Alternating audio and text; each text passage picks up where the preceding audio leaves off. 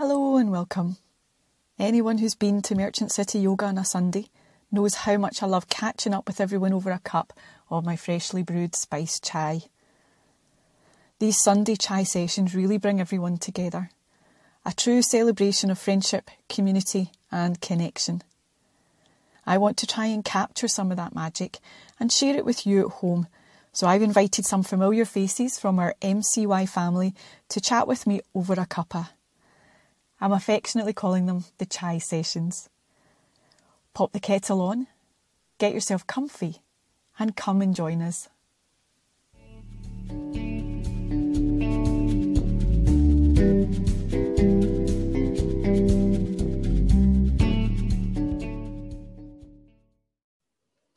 Okay, thank you so much for joining me this afternoon. Before we start to chat, June, I'm just going to, in case there's anybody, I don't imagine there is, but in case there's anybody who doesn't know who you are, just very briefly, June's the owner and course director of CYS Yoga Teacher Training. So that encompasses 3 yoga teacher training programs. One, of course, I lead here in Glasgow, and June leads our 2 sister courses. So one in Perth and one down south in Surrey. She owns and runs Perth Yoga Studio as well, and has had yoga studios in Perth since the early 1980s. So well before yoga was the worldwide phenomenon that it is today. And I know, June, you hate me telling people this, but you've been practicing and teaching yoga since the 1970s, which, like I say, I know you don't like me mentioning, but for me is hugely inspirational. So I don't mind you mentioning it. I thought it would be fun for people to hear some of your story, some of your yoga story. So the first thing I thought to ask was, what brought you to yoga? How did you get into yoga in the first place? Okay, so I went on a Club Mediterranean holiday to Corfu, Ipsos in Corfu, in 1972. So it is nearly 50 years since I did my first yoga class, and I'm quite happy to say that. So we went to this Club Med, and I remember going in. You had to exchange money for beads, and there's no such thing. It was all very hippy dippy in those days. It was quite cool. I thought it was quite cool. And you had to go into the office to exchange your money and get your beads if you wanted a drink or a coffee or anything. And all your it was very sporty, very sort of run by French. It was run by French people, and it was a very sporty. And so you could do all sorts of sporting things, all included basically. And so when I was in the office exchanging my money for beads, I saw this sign that said yoga class 6 o'clock in the morning, and I remember thinking, really? On holidays, are you mad? And so completely ignored it. But I did notice that there was this very tall, long, blonde-haired, handsome chap, very small, swimming stuff, walking about the club. But I just spotted him and kind of carried on. And so we had a lovely time.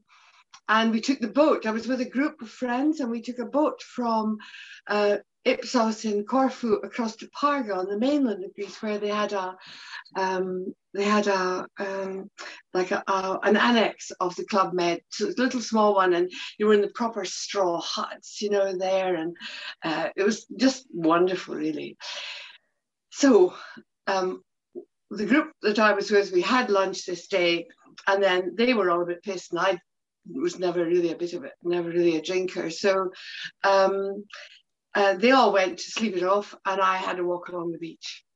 And I saw this girl, they're called Gentile Organisateurs, and they were like, sort of redcoats, if you like, of Club Med. And so I asked this French girl what she was doing. She said it was the yoga class in French. So I didn't dig out my schoolgirl French. And she was rolling out mats on the beach. And I said, could I join? And she said, yes, of course. And, you know, I was a very keen tennis player. Obviously, I've been glued to Wimbledon the last 10 days. And I was a very keen hockey player. So I was always been quite kind of sporty. And so I really enjoyed the movement. But for me, it was when she said, right, you had to just sit, and we're on the beach, remember, and you had to fix your gaze on the horizon where the sea and the sky met. And, you know, just one of those, you know, sort of life-changing moments. It just meant so much, you know, to me. And so when I came back from holiday, and then we went back to Corfu.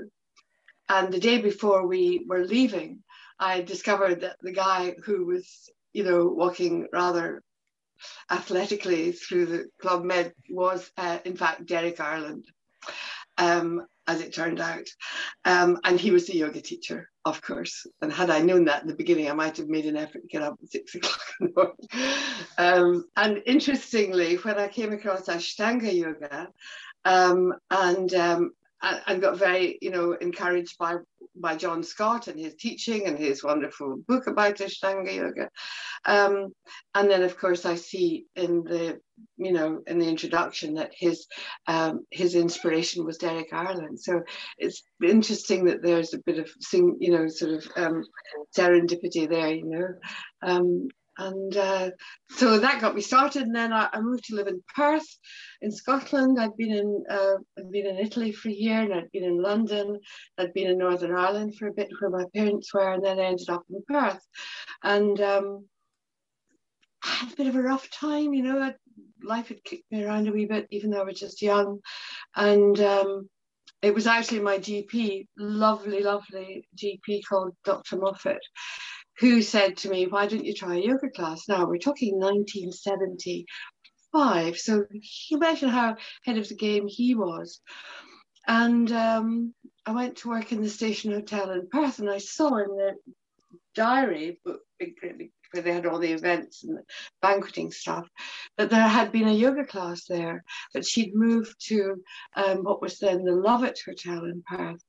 And so I phoned her up, and I went to her class, and she was just wonderful, Rosamond Morton, and she was just a sweetheart, you know. So she encouraged me, and through her I met William Moore Thompson, and I used to go through my lovely friend Kathy Swan, who still teaches. She's part of the tutoring team at Yoga Scotland, and she teaches workshops at the Yoga Studio in Perth. And Kathy and I used to go through to Edinburgh. For William had these kind of days of yoga in those days, and I remember walking into this big house he had in Athol Crescent in Edinburgh and smelling incense and thinking, oh, you know, if my father knew I was somewhere where there was incense, because my granny was a wee free, you know, she was so I think they knew that I was, you know, where they were burning incense, like, but William was just the most wonderful teacher. And actually, your next question might be, how did I end up wanting to teach yoga? And do you want me to keep on teaching? Yes. Yeah, because, you know, from there, what was it then that took you to a teacher training? So that made you want to teach? In those days, there was no teacher training, but there was a lot of interest, you know. The only thing that there was for exercise really in those days was, apart from sports, was the Women's League of Health and Beauty. My mother used to go with the Wiggle Waggle, and or the odd yoga class. And William was teaching in Glasgow. He used to come to I wish I could remember what it was. He came through from Edinburgh. I used to teach in Edinburgh, came through to Glasgow, and then they wanted to start something in Perth. And there was this lovely lady who was a physiotherapist, and she was very thin and bending, could do everything. So he asked her if she would like to start a class. And then he said to me, would I lots of people wanted to go. It was in the Red Cross Hall in the Neuro in Perth, and so he said to me, would I go and help her, because 60 people were coming to 2 classes, 13 each class. Would I go along and help her? And if I did, I would get my classes free. I thought, that'll do me. So I turned up to, so there were 2 of us. I mean, I'd only been doing yoga for about a year, maybe a year and a bit. But I just loved it, you know. Anyway, as you and I both know, teaching yoga is not that easy, and standing in front of people all staring at you. And this poor woman just got stage fright, basically. And after 3 weeks, her husband phoned me up. I was just getting ready to go right. I lived in town. I was just getting ready to walk the 5 minutes to the new road to the hall to help out. And he phoned me 20 minutes before the first class started, and he said, you'll have to take the class. I said, I can't teach a class, I'm only keen. And he said, well, you have to do it because she can't go. So I thought, so I took my mat and I went round to the Red Cross Hall, and there was a stage. So I was up on this stage, and first class, 30 people all staring at me. And so the only thing that got me through, and this is what I say to the students as well, as you know, the only thing that got me through was my enthusiasm for yoga. And, you know, if you only have that, that will take you through. And then in the second, I got through the first class, and another 30 people were clamoring to get in for the second class. And in amongst them was a hugely pregnant woman. I wasn't married, didn't have any children. I had no idea what being a pregnant woman was all about. And I thought, good grief, what am I going to do with a pregnant woman in the yoga class? And however, her name was Carol Houston, lovely Carol Houston. And she was a nurse and knew what she was doing. So she said, it's okay, I know what I'm doing, I'll be fine. She survived, and you survived as well. Anyway, so and then William was just about to start the first ever yoga teacher training in Scotland in 1976. And so I reckon, if I'm going to do this, I need to know what I'm doing. So basically, he took me into that first group, and well, it's been my life ever since, really. Yeah, gosh. So fast forward a good few years, and you eventually decide that you want to train teachers yourself. What were your thoughts there?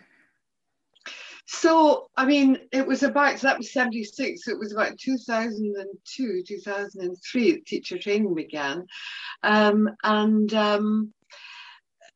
I just felt there was a need. William had only done 3 years of teacher training, or even 2 maybe. And he and I were still in contact. I'd done a lot of trainings. I'd done a lot of stuff. I had, by that time, got in touch with, that was so, how many years ago? So 76, 86, 96. So we're talking over 20 years I'd been teaching. I, by that time, got interested in Ashtanga yoga. And I went out to Koh Samui and did training. I'd met Paul Dallahan. And when I'd been doing I'd been everywhere and I'd done all sorts of stuff, over the 20 odd years I'd been teaching. And then I came across Paul, and Paul Dallahan was just such an inspiration, strong and clear, a bit like William, really. So I got very keen on Ashtanga yoga. And so, again, having met Paul, I thought, if I'm going to teach Ashtanga yoga, again, I want to know what I'm doing. So I went out to do his teacher training in the spring of 2003. And he knew I was thinking of setting up teacher training in Scotland in September. And so, again, that was kind of huge learning curve for me up at 6 o'clock in the morning. So I chose to go somewhere to be up at 6 o'clock in the morning for my Ashtanga practice. And it was a huge, it was as big, being with Paul and learning from him was as big a change for me as it had been doing my teacher training with William in the 70s. I came back from Koh Samui empowered, if you like. And because I know that Ashtanga yoga is a very empowering thing to do, I think that's why it's our base practice, as you know, it's our base practice on the teacher training. We're not saying to our students, you have to teach Ashtanga, but what we're saying is, here is your base practice, which is going to allow you to then teach in whichever way you choose. But of course, we're always very pleased when people, our students, want to teach Ashtanga, because you know, it's just such a good foundation for whatever way you want to teach, really. Yeah, so when you say it was just as big a deal, because I'm interested, we'll take a wee diversion here to talk about Ashtanga, because I'm really interested. You'd been practicing and teaching for such a long time before you found Ashtanga, and to then kind of take it on so wholeheartedly as well. Like, what was it about it? What had you found? Well, you know, I was in my how old was I then? I mean, I was in my 50s when I got into Ashtanga practice, and life had kicked me around a bit. You know, I've been divorced and struggling to raise my sons on my own, and life hadn't been easy. And you know, when life kicks you around a bit, you lose your confidence. It's easy, you know, and it happens to lots of us at different times in our lives. But honestly, the strength that I felt in my body affected me psychologically, and I think it was a turning point for me, really, you know.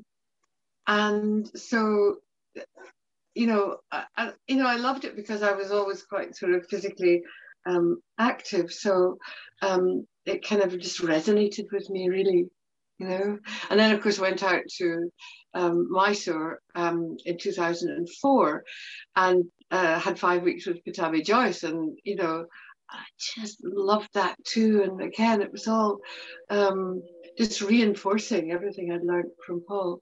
And I was finding in my own practice, really. Yeah. So coming back to the teacher training, so training teachers since 2003, which even to me feels like yesterday or last year. Quite a number of years ago now. So what are your thoughts on kind of how the world of yoga has changed over those years, and the world of teaching yoga, how that's changed over those kind of intervening years? Well, if we go back to when I was just training to be a yoga teacher, because I was, you know, I was bendy, and now, of course, we understand that being hypermobile, which is what I am in my joints, is not the best thing. You know, but in those days, people thought because you were bendy, this was brilliant, you know, and oh, look at her, she's bending. And they kind of, I used to get sort of plucked out of a room full of 120 people to demonstrate postures because I was the only one in the room who could do it. And I never really was comfortable with that, because for me, and this came from William and way back, you know, yoga is not about what you can do. It's about what kind of a human being am I? You know, it's about the philosophy of it, the psychology of understanding, you know, what's in your head and what can I do to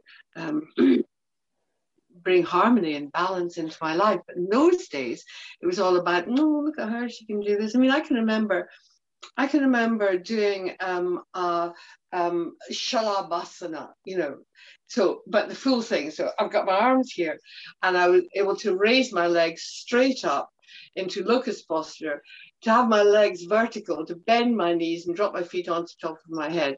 And I was absolutely fine. And I was doing it in this big workshop where there were 60 odd people.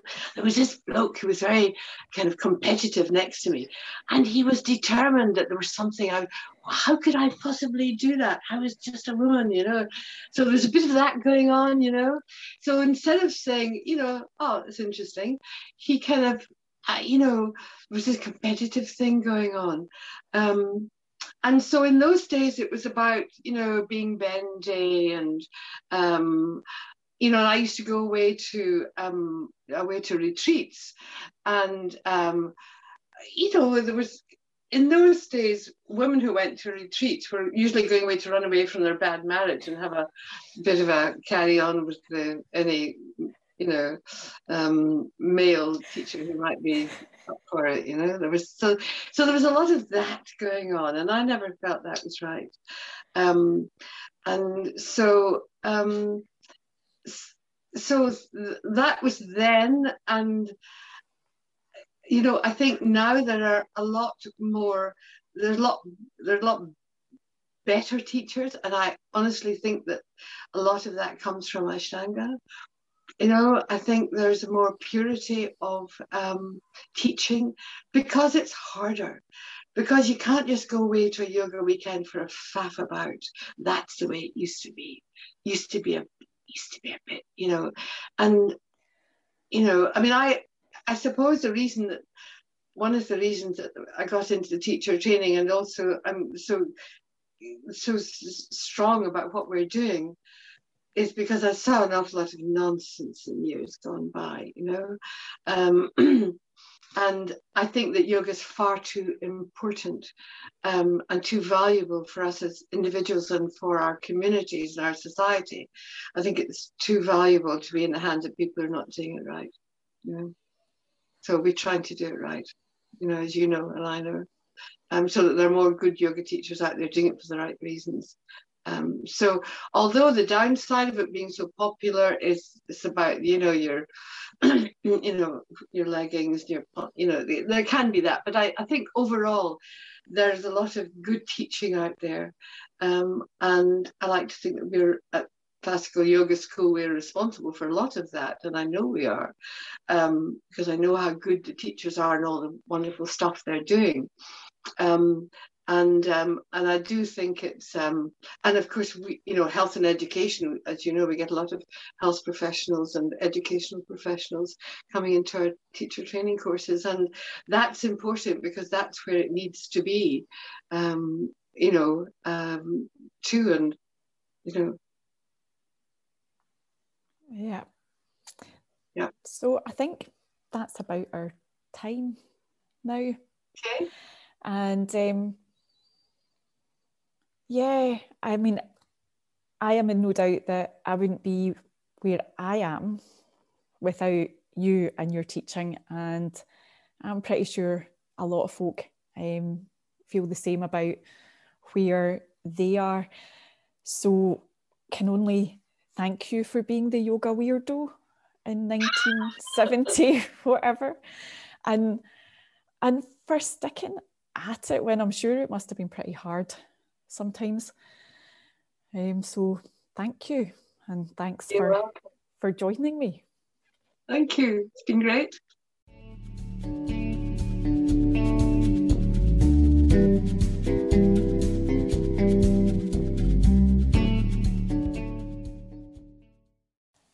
Thank you so much for joining us. I hope you enjoyed our chat.